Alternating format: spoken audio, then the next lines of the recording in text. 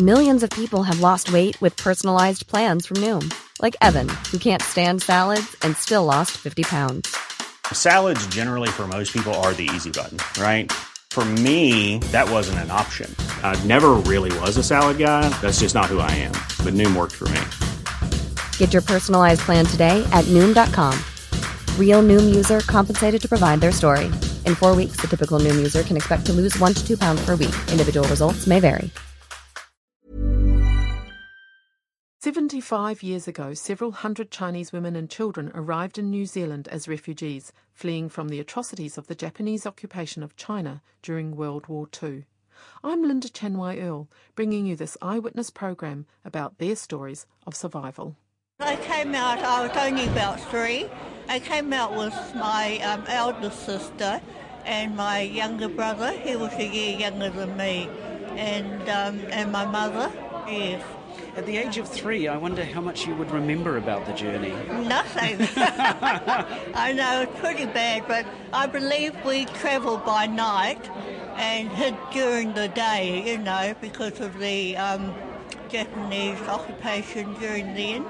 And I think my mother, she was reduced to practically just skin and bones by the time we arrived over here. So we went through, I believe, quite a hard time. But we were lucky that my elder sister, she was really a box of birds, and she was, you know, running up and down the boat and getting us our food and things like that.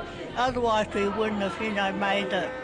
Survival was the key for children like former refugee Doris King. The event centre at Alexandra Park in Auckland is filled with generations of families celebrating the 75th anniversary of Chinese war refugees arriving in New Zealand. Correspondent Justin Gregory is attending the acknowledgement of New Zealand's humanitarian act of accepting women and children fleeing the brutal Japanese occupation of war-torn China.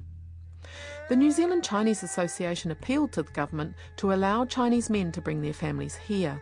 Of the 244 women and their 239 children who arrived in 1939 and 1940, it's the children, now in their 70s and 80s, who are the remaining witnesses. Event organiser Richard Leong, the chair of the New Zealand Chinese Association, Auckland. Pretty much they were escaping for their lives, and they had husbands in New Zealand, and obviously the husbands in New Zealand were very worried about their children and their wives and whether they were still alive or whether they were still alive after the war. So the government of the time, with the lobbying by the NZCA, or New Zealand Chinese Association, were able to secure people to come out, wives and their children.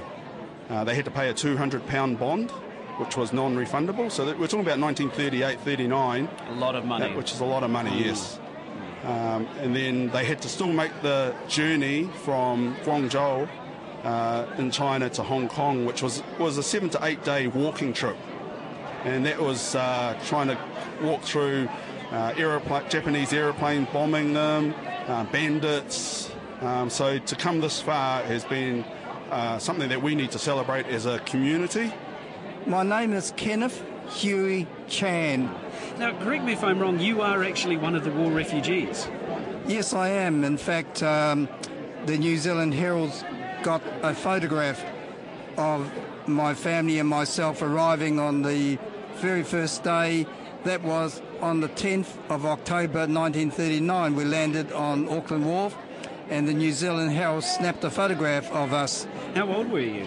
I was 7 years old when we arrived. We came on a boat in those times. And where had you walked from to get to the boat? My village I came from is called Hagi. It was an island in South China, about a couple of hours from Hong Kong. And when the Japanese were bombing Guangzhou at that stage, we were lucky enough to get the Chinese in New Zealand already here could bring their families out. So we were one of the lucky ones. My father and my uncles were already in New Zealand. In fact, my grandfather came here in 1905, around that time. So we had connection with New Zealand for quite some time. Do you remember the journey to get to the boat to travel to New Zealand? Yes, we all walked. In fact, I can still recall a long, long railway line, and most of the refugees from the villages anyway, so we walked, day and night walking along the railway line, which we knew would take us to Hong Kong. How long did you have to walk for? I can't remember exactly, but at that age group, it seemed like a long time. And I'm sorry to have to ask, but did all of your family make it out with you? Yes, we were very lucky. In fact, one of our heads of our village, he was one of our guards, because in the village we quite often had bandits, and he had a rifle with him.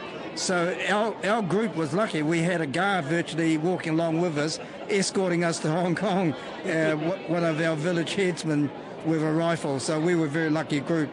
What do you think your life would have been like if you hadn't been able to leave China?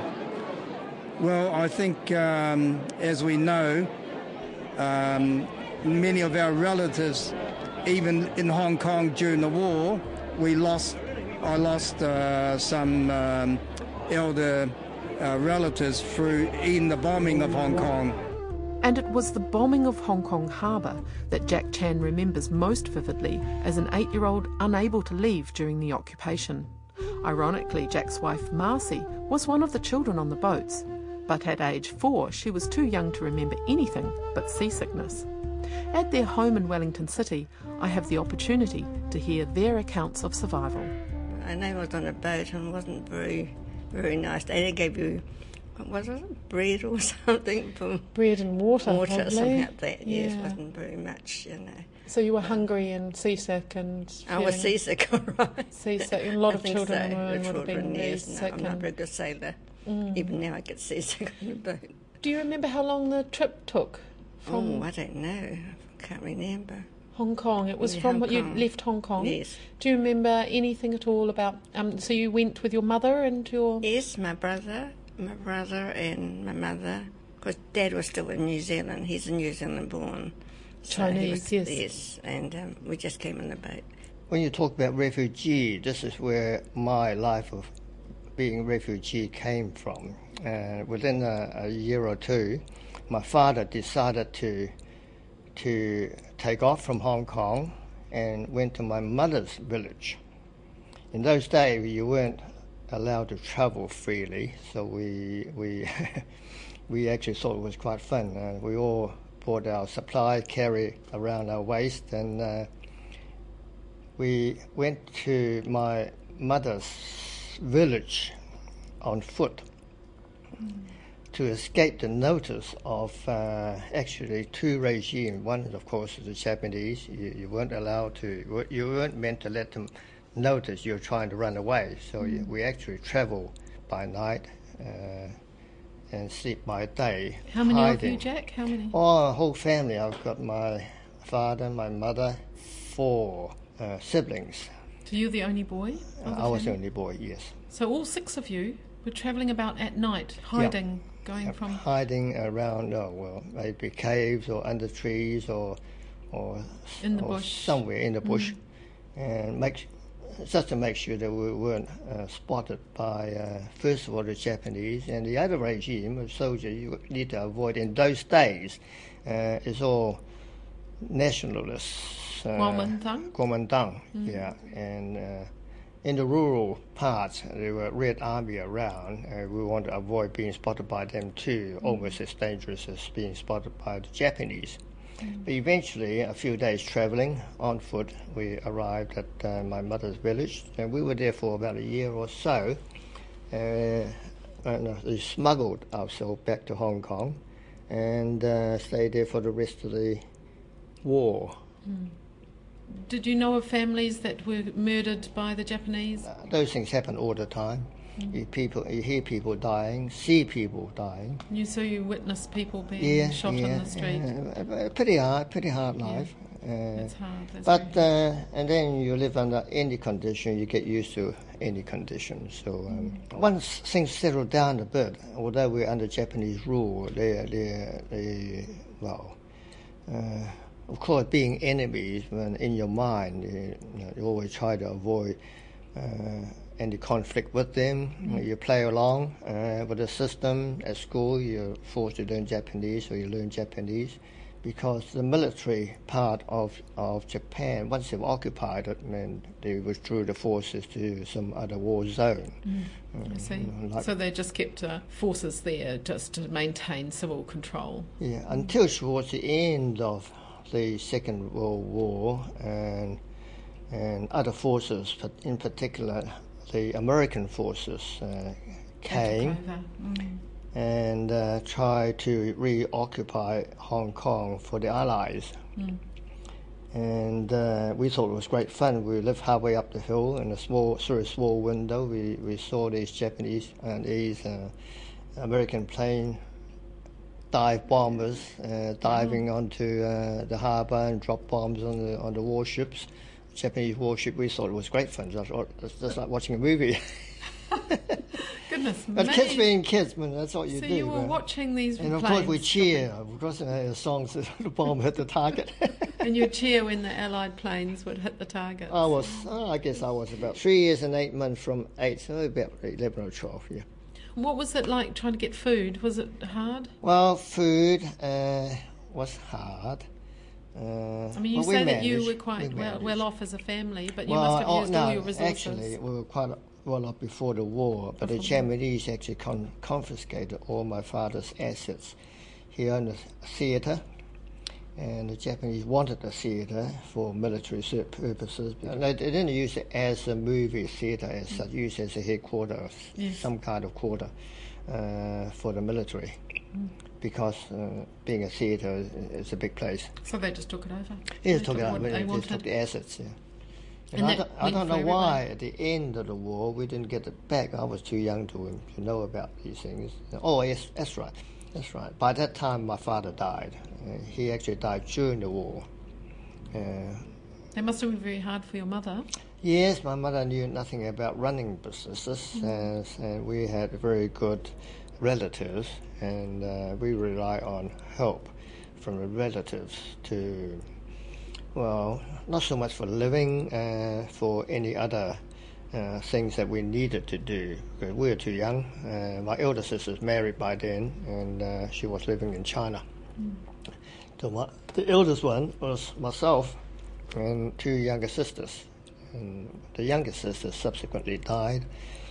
And so we're 3 of us, my brother, myself, and my young sister. And after the war, we're looking at coming back to New Zealand, because we're New Zealand citizens. Somehow, I didn't do the organising, somebody else helped. Were you all born in New Zealand? Yeah, we were all in New Zealand. All 4 of you? Our whole family was born in New Zealand. The 4 siblings? I'm a second generation. My father went there in the turn of in the late 1800s, actually. My mother went there, and she went there in the early 1900 something or other. You mean from China to New Zealand? Yes. Yeah. And I was born in 1930, so she's been there for about 30-something years. Here in New Zealand? Yeah. But she also have been back to China several times. So when you came back here, it was yourself, your mother, your younger sister, but one of your sisters passed away. Yeah, my youngest sister.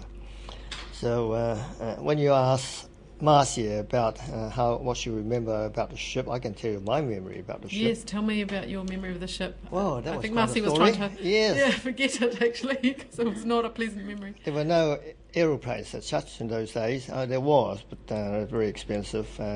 Usually travel by boat. How long would it take, Jack? Well, our particular one took 52 days at sea, calling to 2 ports. And near to the port we were allowed to get off because it was a cargo ship. 3,000-ton cargo ship was considered a very small cargo ship. Chinese was sort of considered cargo too at the time sometimes. Yes, but this particular cargo ship, 3,000 tons thing, at the rear of the ship there were living quarters. 24 people in the cabin. Male and female, they share the same cabin, and we have bunkers in there. And such a small ship, and sometimes in rough sea, the ship bounced up and down from bow to rear, and the rear, we were at the rear actually really got so rough, the propeller got above the water, so the whole ship just shook. And we were there, we just... It's quite funny, actually. The whole cabin was shaken to bits, and we just had to live with it. The line one that I love to see, I can take it as rough as it comes.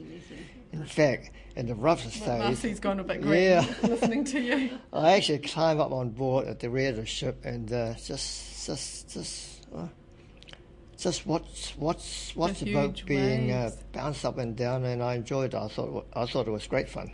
It sounds like not much could scare you if you're watching our Allied planes bombing the Japanese warships in the Hong Kong harbour. Mind you, we were quite safe at the vantage point. We live in a building. It's a tiny wee window, or about 2 foot by 1 foot. Huge storms out at sea, 52 days out at sea. Goodness me. Yeah, that was rough. What was it like when you pulled into the harbour?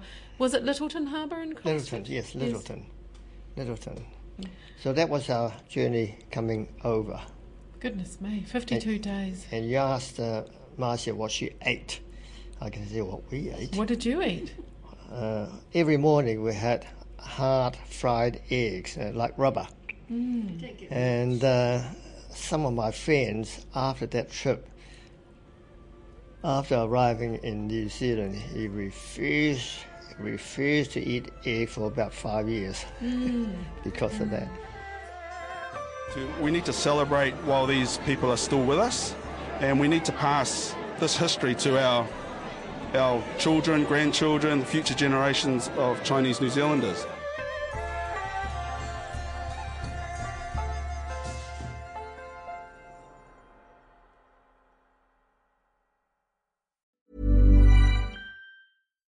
Botox Cosmetic, onabotulinum toxin A, FDA approved for over 20 years. So, talk to your specialist to see if Botox Cosmetic is right for you. For full prescribing information, including boxed warning, visit BotoxCosmetic.com or call 877-351-0300. Remember to ask for Botox Cosmetic by name. To see for yourself and learn more, visit BotoxCosmetic.com. That's BotoxCosmetic.com.